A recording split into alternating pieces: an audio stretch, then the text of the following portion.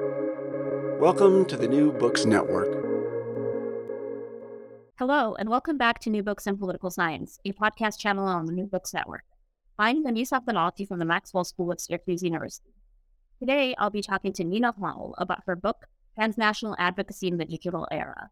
Think Global, Act Local, which was published by Oxford University Press in 2022. Nina, welcome to the show. Thanks so much for having me on board. So I wonder if you could begin the interview by telling us a bit about yourself. Sure. I'm a New Zealander. I am based at Johns Hopkins University, but actually at the Bologna campus. They've had a campus of SAIS there for over 65 years. And previous to that, I lived and worked in Berlin at the Hertie School, and I did a PhD at Oxford, which they call a DPhil.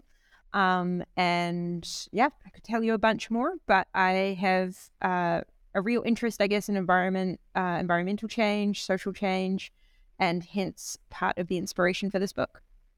Wonderful. So I did want to ask you how you came to write this book, Transnational Advocacy in the Digital Era. Will you tell us that story? Sure. So I was working in Berlin at the time at the Hertie School, and I had finished my first book, which was all about the UN system and how the UN High Commissioner for Refugees and the International Organization for Migration adapted to climate change. So I'd been deeply immersed in the literatures thinking about UN institutions. And if I'm honest, I was ready for something fresh. You know, I'd been working on it a long time.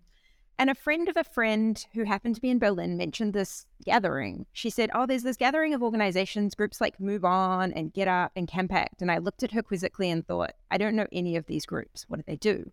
So I went and had a look and I was like, okay. They claim to have like millions of members, and these organizations are all over the world. They're in like Germany and they're in New Zealand, my home country. And wait, they're claiming all these victories. How come I've never heard of them? And how come I've never seen anything written about them? Is it just me, or maybe they're not that significant? And through this personal connection, I managed to get along to a dinner. Well, I didn't actually attend the dinner. I sort of walked up and chatted to one of the leaders of the network that was gathering all these different organizations together, and said, I'm really interested. Can you tell me more? And can I study you? And that started a longer conversation, which involved me writing the book. And it wasn't simply access the first time. Obviously, for those of you who are engaged in research or are curious about it, it took a number of, meetings and discussions and me flying to various countries and spending time sort of convincing the organizations, the activist groups I study, that I was going to do a good job of studying them. And an honest job, and also that they could have a useful and constructive dialogue with me. And so I spent 5 years essentially doing a lot of ethnographic work, looking at how these activist organizations from Germany to Poland to Sweden to New Zealand to South Africa use digital technologies to campaign. Fantastic. So you just mentioned ethnographic work, but that's not the only sort of research method that you use in the book. Can you describe for us some of the methods that you used? Sure. So the first thing to say is the book is a series of case studies, essentially, of organizations. So these are digital, what I call advocacy organizations, which I can explain more later. And they're not just platforms, right? These are groups of individuals that have offices, just like, Oxfam or Amnesty International, but use technology to mobilize people. And why I say that is because I did what most political scientists would do when they, study organizations using a mix of qualitative and quantitative tools. I went and interviewed over 100 of these activists. Many of them I interviewed a number of times. I tried to interview most of the founders of the organizations to understand why did they actually set up an organization like Move On or Get Up in Australia. As I mentioned, I also did field work. So I spent a lot of time visiting the organizations, watching how they campaigned, which was really interesting. Because often I think a lot of the research looks at the digital footprint. So we get to see what's available online, and there's very sophisticated, social network analysis or analysis of tweets, which is great, but it doesn't actually tell us about the humans behind the organization who are making decisions about what they share, when they share it, what they link to.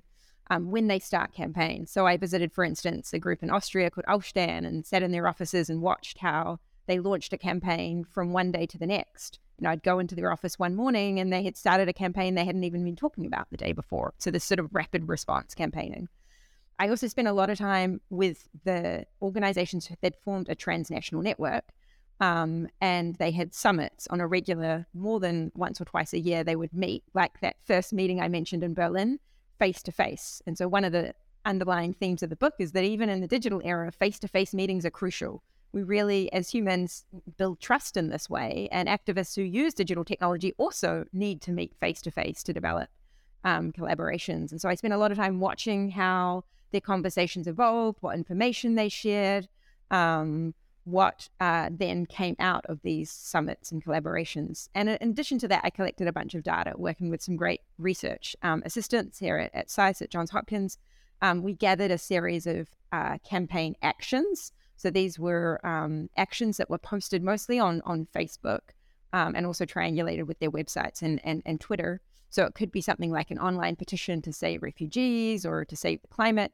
And we collected them for 4 organizations over a 1-year period with a total database of 150 actions. And we looked at a series of different issues, which I'll talk to more about, things like what issue they focused on, who they targeted, domestic or international, as well as whether or not they were partnered with a domestic or an international actor. So the book is hopefully relatively comprehensive. There's lots more to be done. I would definitely not say it's the be-all and end-all, but I tried to cover a mix of both deep ethnographic interviews, case studies alongside this data set. Fantastic. So let's dive into the argument.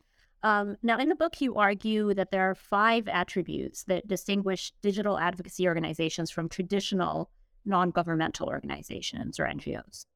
Can you explain this argument for us? Sure. And before I do, I just want to do a little call out to the amazing work that came out of Syracuse University, because some of this work has come out of conversations with the Transnational NGO Initiative. Hans-Peter Schmitz, who used to be based there in Tosca, and Michael Dedman, and I actually collaborated and wrote a piece with them about the impact of digital technology on NGOs. And that's important because I think the work of Hans-Peter Schmitz and others in this space have really crystallized the importance of understanding NGOs. But what my book tries to say and show is that a lot of the focus on NGOs is limited because we haven't looked at the ways digital technology has changed the very form of organization. And just a quick clarification here, a lot of people, when they pick up my book, assume I'm just talking about social media, maybe it's collectivism, all these online petitions. It doesn't really matter. It doesn't have any impact.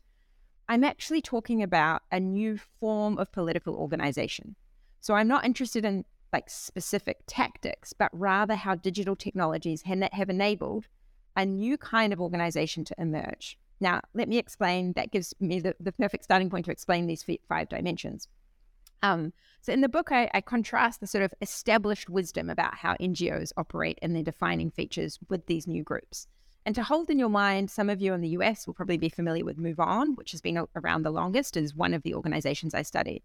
So if we think about Move On, one of the things that's fascinating is that it engages regularly in election campaigns. This is the first defining feature.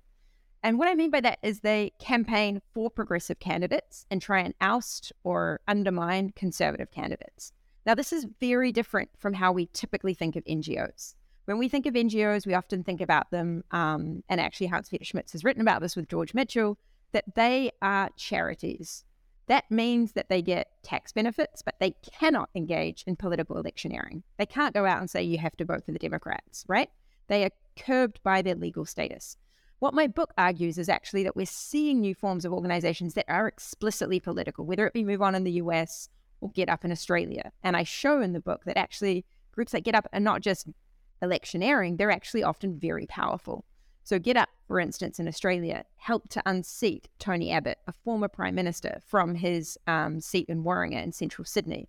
And even Tony Abbott himself has acknowledged this.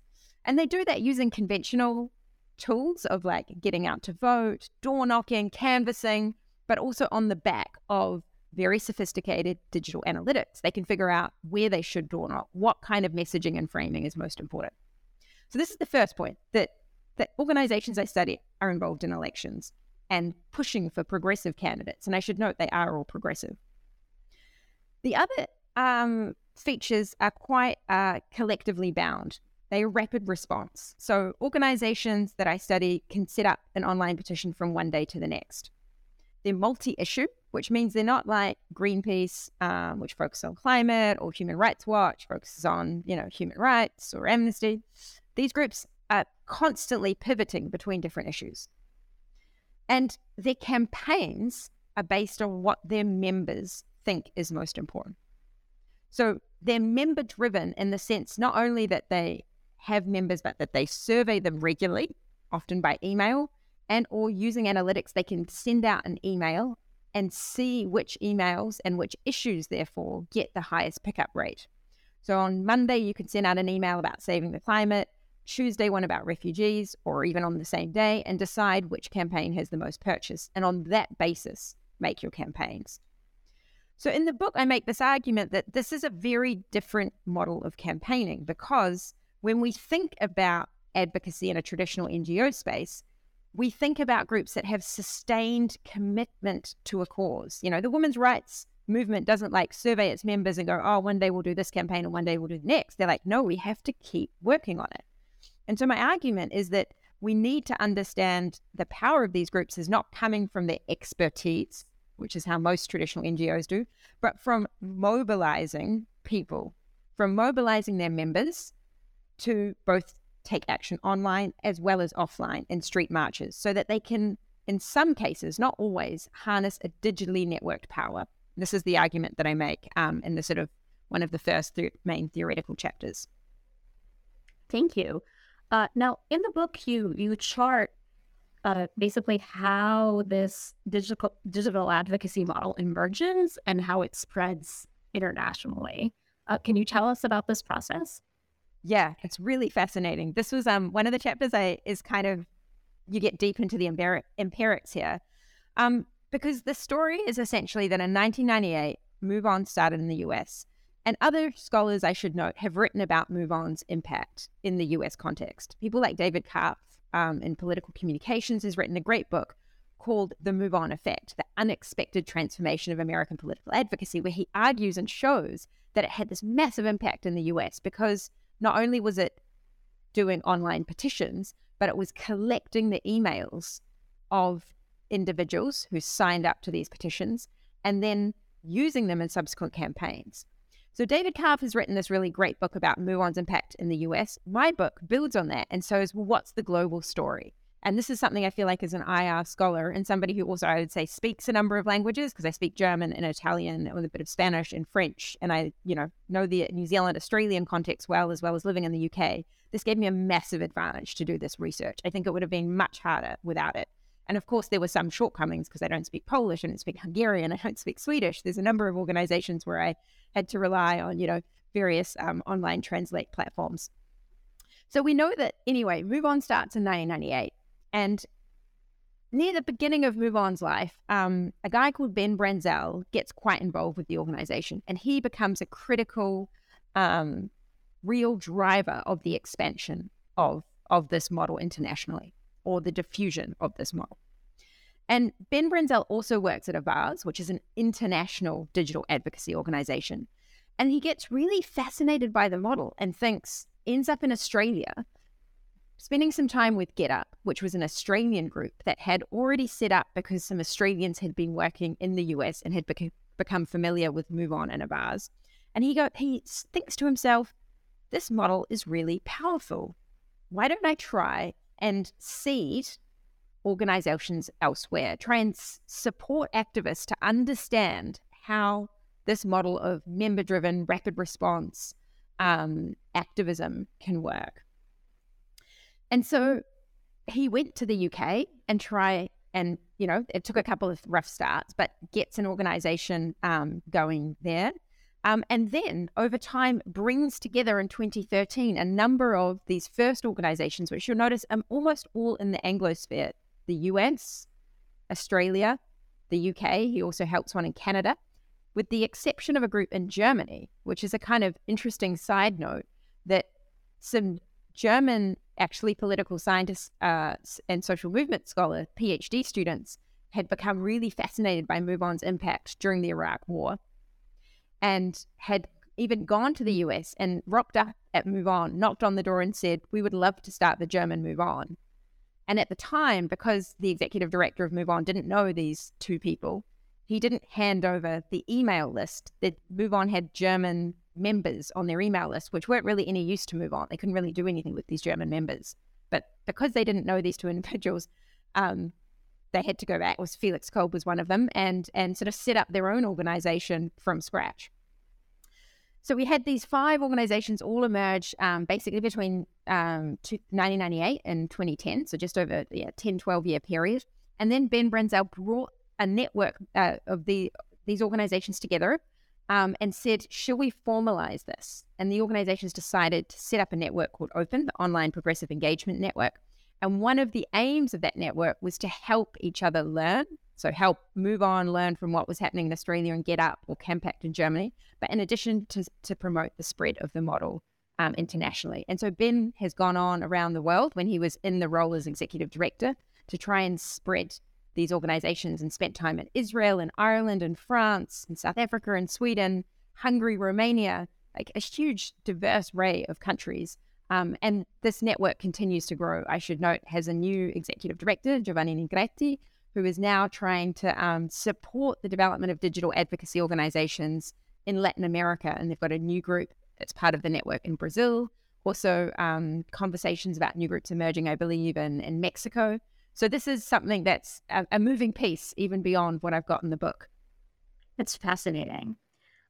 So I want to ask you about the campaigning model that's used by digital advocacy organizations. What are the strengths and weaknesses of this model?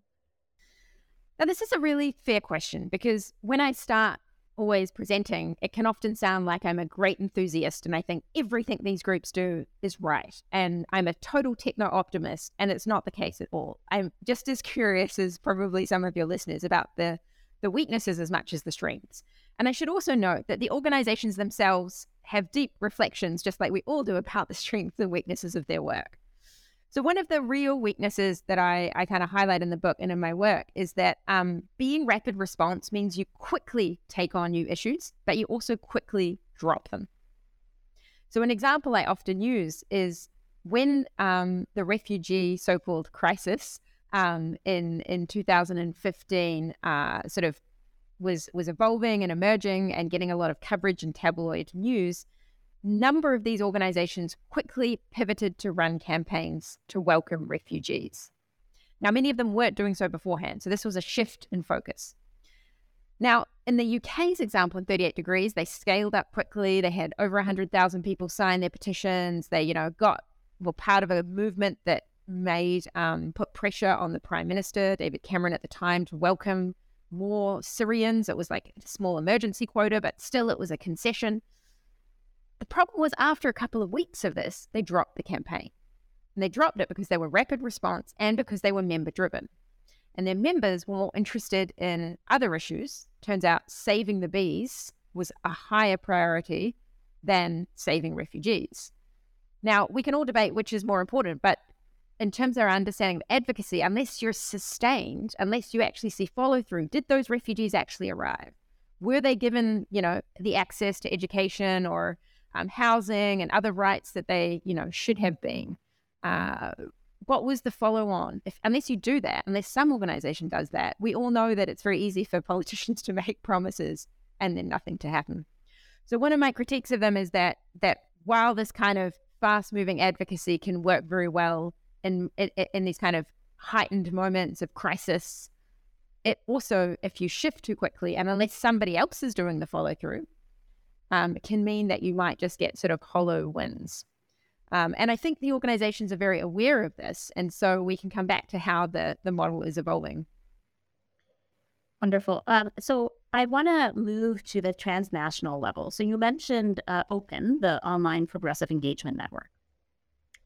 How has this network structure shaped transnational collaboration?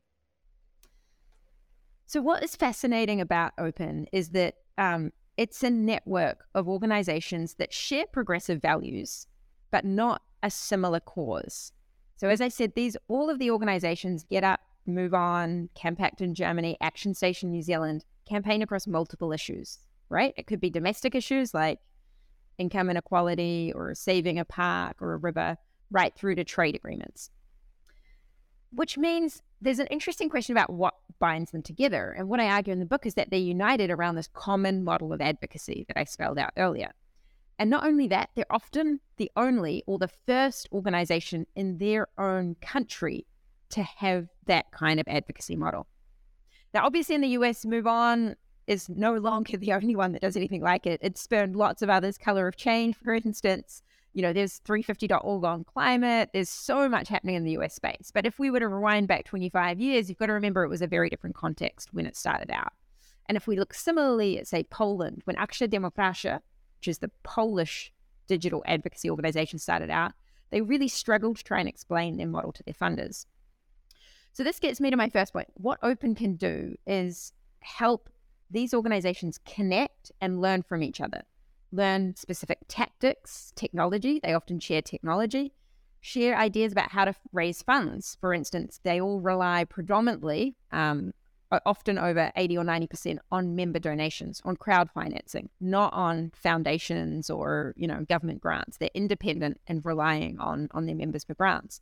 But this also takes learning. How do you get the most donations from your members? Some organizations like Campact have been very good at monthly donations, and this is crucial for organization survival. So they connect also to enhance their campaigns. So there are a lot of conversations that they followed around their refugee campaigns around 2015 and 16 about, well, what framing should we use? How do we get people who don't normally care about refugees to care? And then the third question that I sort of ask and look at in the book is whether or not they cooperate on common campaigns at the same time with the same target. And I'll leave it for there because it's a bit of a cliffhanger for the next chapter. Wonderful. So I did want to ask you, that's a great segue. I wanted to ask you about sort of the very systematic analysis that you do, examining the issues, targets, and partners in transnational campaigning. What kinds of trends do you find there? Yeah, so this particular part of the book is where I rely on this data set I mentioned earlier of 150 campaign actions, which are from just four of the organizations. So it's not representative of all of them. But it's useful because it gives us a really clear way to see when and why the groups campaign transnationally. And what I try and do, and I should give a bit of context to your listeners, there's a large literature in international relations about transnational advocacy. And this dates back to work by Keck and Sikkink in 1998, which was a book called Activists Beyond Borders, which makes really wonderful sort of strong arguments for why activists around the world might connect internationally at conferences, form alliances and networks to try and push, say, human rights or women's rights. However, one of the aims of this book is to kind of update some of the thinking that came out in 1998 and say, well, what does that look like in the digital era? Do we see new trends emerge, right, of advocacy? And so to answer it, I look specifically at three dimensions. I look at the issue that groups campaign on, the target, whether it's a national or international, and who they partner with, like if there's an NGO. And what I find is that the range of issues they campaign on is large in terms of focus, but about 53% are domestic. And then the other, just under half, are international, transnational in some way. So it could be like a trade agreement. So what we see from that is there is a significant proportion of their campaigns that focus on issues beyond, that spill over the national border. Secondly, I find that almost all of their campaigns focus on a domestic target. So out of 150 campaign actions, actually only 3 have an international target. So while they often focus on international issues, they very rarely actually try and say, the UN or the World Bank or the IMF or the UNFCCC. Rather, they say, Olaf Scholz, the German Chancellor, or Angela Merkel, as it was then, or, the US President or a minister. That's who they're addressing in their actions. And that's important information because there's often an assumption in international relations as we've become more globalized, more interconnected, as international institutions have more authority, that states give them more ability to make rules, that we will see a shift from the national to the international level, that more of the contestation would happen internationally.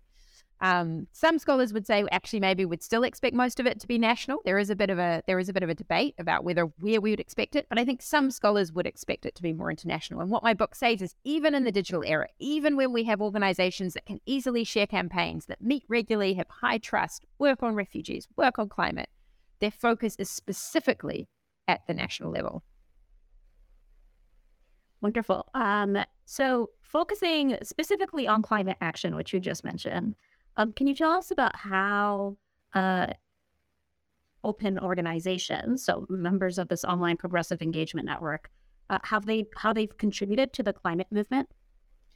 Yeah, and one of the arguments I try and make in the book around their campaigns is that while they don't often campaign at the same time on the same issue with an international target, they can still be very engaged in campaigns on global issues and do what I call digitally distributed campaigning.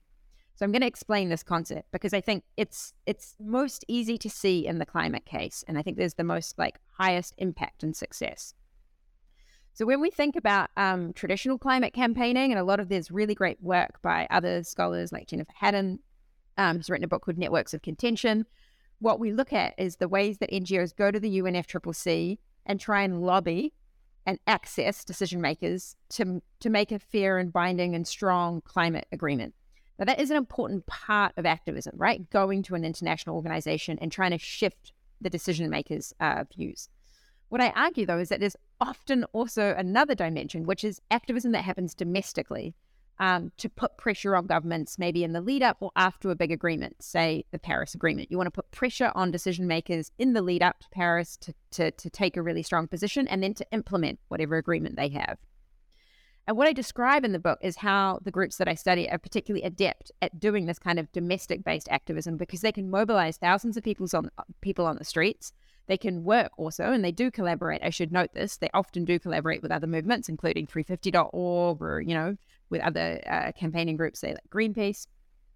And they can campaign at the same time on the same issue, like climate change, on the same day, but then focus on their national decision maker. This is probably a good example is Fridays for Future, the youth climate strikers. These were marches that were millions of people across the world all taking an action, but they weren't targeting the UNFCCC. They weren't saying, oh, the UNFCCC, write this in your agreement. They were saying, in Italy, just outside my doorstep, Italian government do this, and Germany do this, and New Zealand do this. And this had added value because they were part of this global movement, but they were distinctly targeting the nation state.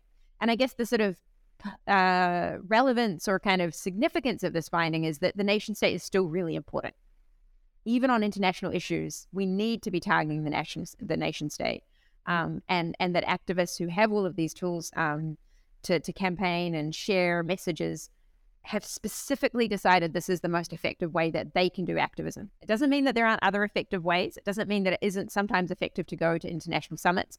But as a field of scholars in IR, I think we've missed some of these more national dimensions. It's very compelling. So the book also shows that there are some digital advocacy organizations that are more staff-driven and others that are more member-driven. Can you tell us about that? Yeah, and this builds on the earlier question of the strengths and limits of the model. So I mentioned that 38 Degrees, for instance, was very quick to drop its campaign on refugee rights and switch to campaigning for bees. Why? Because it was rapid response and it was member-driven. And over the time that I spent with these groups, there were some real moments of kind of reflection on the limitations of this model. And this happened particularly around after Brexit and after Trump's election. And that's because the member-driven model maybe works for majority issues, but for minority rights, it's not so effective, right? Even with a group of progressives, a big broad group, minority rights like refugee rights were hard to keep campaigning on. And there was a period of a lot of kind of reflection on this model of rapid response, member-driven activism, where some groups decided that they wanted to have a more staff values-driven or steward-driven model. And what that meant is they would still do digital campaign, they could still do rapid response, but they would have some long-term objectives they were working towards. And you could see this, say, and Get Up had a strategic plan for, here's our next 4 to 5 years. This is what we want to achieve. One of these was to get all first women and children out of offshore detention. And then a subsequent one was to just close down the offshore detention centres, which, as many of your listeners will be aware of, on Nauru Manus Island were, contravening all sorts of international laws and having terrible effects for everyone inside those camps, but had bipartisan support. Right? This is an important thing to note. It wasn't that easy or that popular to campaign against them in Australia. And so Get Up had to work over a number of times to convince its members, to bring in new members, to find different ways of framing its campaigns in order to build a real mainstream broad support. There were very strong, like refugee-specific organizations in Australia. But one of the things that was tricky is the refugee organizations had quite a narrow membership. And one of the things that I witnessed one time, I was driving in the car with one of Get Up's refugee campaigners. She was coordinating a meeting across the refugee sector, and she was talking about, the range of tactics from more radical right through to more kind of mainstream tactics to try and get a group of asylum seekers to stay on mainland Australia who were there for medical care. And this ended up being an extremely powerful campaign called Let Them Stay.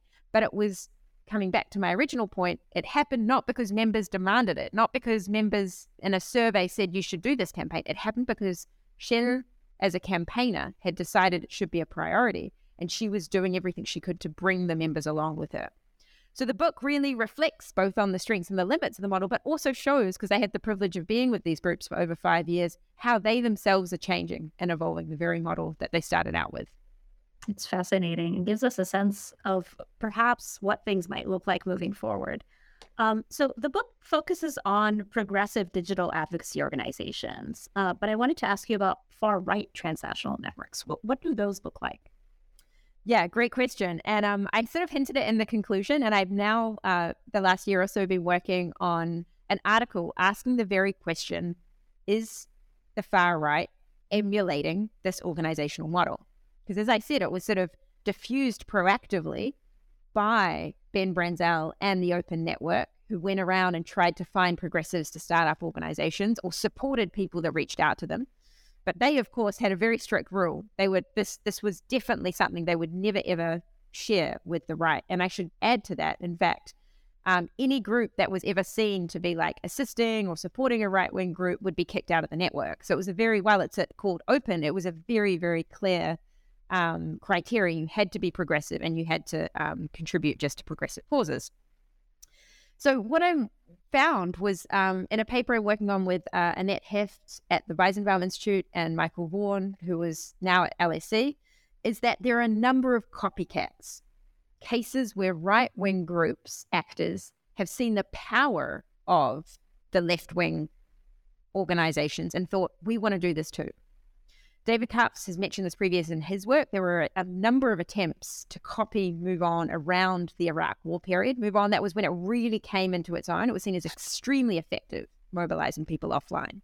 And so groups like Vanguard tried to copy. There is one organization that's not so powerful now in the US that is still alive. All the other attempts kind of died out. It's called Grassfire. There's an organization in Germany called Patriot Petition that copies Campact. There's an organization in Australia called Advance Australia. It was, again, a very proactive effort to create a conservative movement. So they use this language of we're a conservative movement. We give power to our members. They have online petitions. So they have very similar, very sort of a similar language around what they do. And then there's Citizen Go, which is by far the most powerful. It's an international NGO, and I should say there's a lot more research coming out on its power and its networks. Some really interesting work. So we look at these four and we kind of show that they copy a number of the elements of more rapid response online petition, but what they seem to do, and we haven't done 5 years of ethnographic research, this is based on publicly available data, what they seem to do is more what you call astroturfing. It's more top-down, hierarchical, saying, kind of trying to facilitate members in a particular direction, and they're less interested in kind of listening or surveying or doing analytic activism. So this piece is still, it's ongoing. It's not yet published. So we'll see how our findings land. But it's what I think is a really important thing to take note of is that in general, in the literature on advocacy for the last 20 years, there's been a focus on progressive causes. And now there's been a big shift to think more about how conservative or morally conservative groups are also using similar tactics and strategies. So I'll note that in the conclusion of the book, you offer some potential explanations for why it is that organizations on the right appear to be more top-down and seem less likely to adopt a member-driven model. But maybe we'll leave that as a teaser for listeners to go out and read the book themselves, because I thought that was very thoughtful as well. Now, Nina, we've obviously only skimmed the surface of the content that's in the book. I wanted to ask you if there's anything we haven't covered that you think is important for listeners to know. I guess for listeners to understand that the organizations that I've studied are part of a ecology of advocacy actors. So they don't stand alone. And one section of the book, which I think is this ample space for others to come in and look further, is the way they cooperate and collaborate with existing NGOs. Because to me, asking the power or the strength of the model on its own is not so useful, because these organizations often work in cooperation with other NGOs, not always.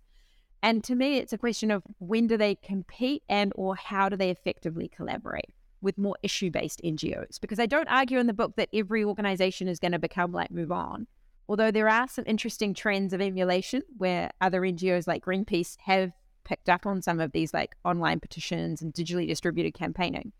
But to me, the question is more, okay, here we have a really powerful way to mobilize thousands of people on the streets, but it's not deep organizing, as Harry will talk about. These are groups that aren't like unions. They're not necessary, although they're trying to develop that capacity to really transform their members' interests and to really develop their skills. And also they're not the sort of issue-based advocates who are super nerdy, the ones that can go and say, these are the 6 things that need to go in the UNFCCC agreement that comes out this year, or the UN Global Migration Compact. They're not following what's happening at the international level and international negotiations so much. And so you need those different actors, and it's how do they then collaborate and work effectively together? And I think that I sort of tease out a few pointers on that as some of the organizations and examples that do that really well. But I think it's an open question to sort of investigate more systematically. Thank you for adding that.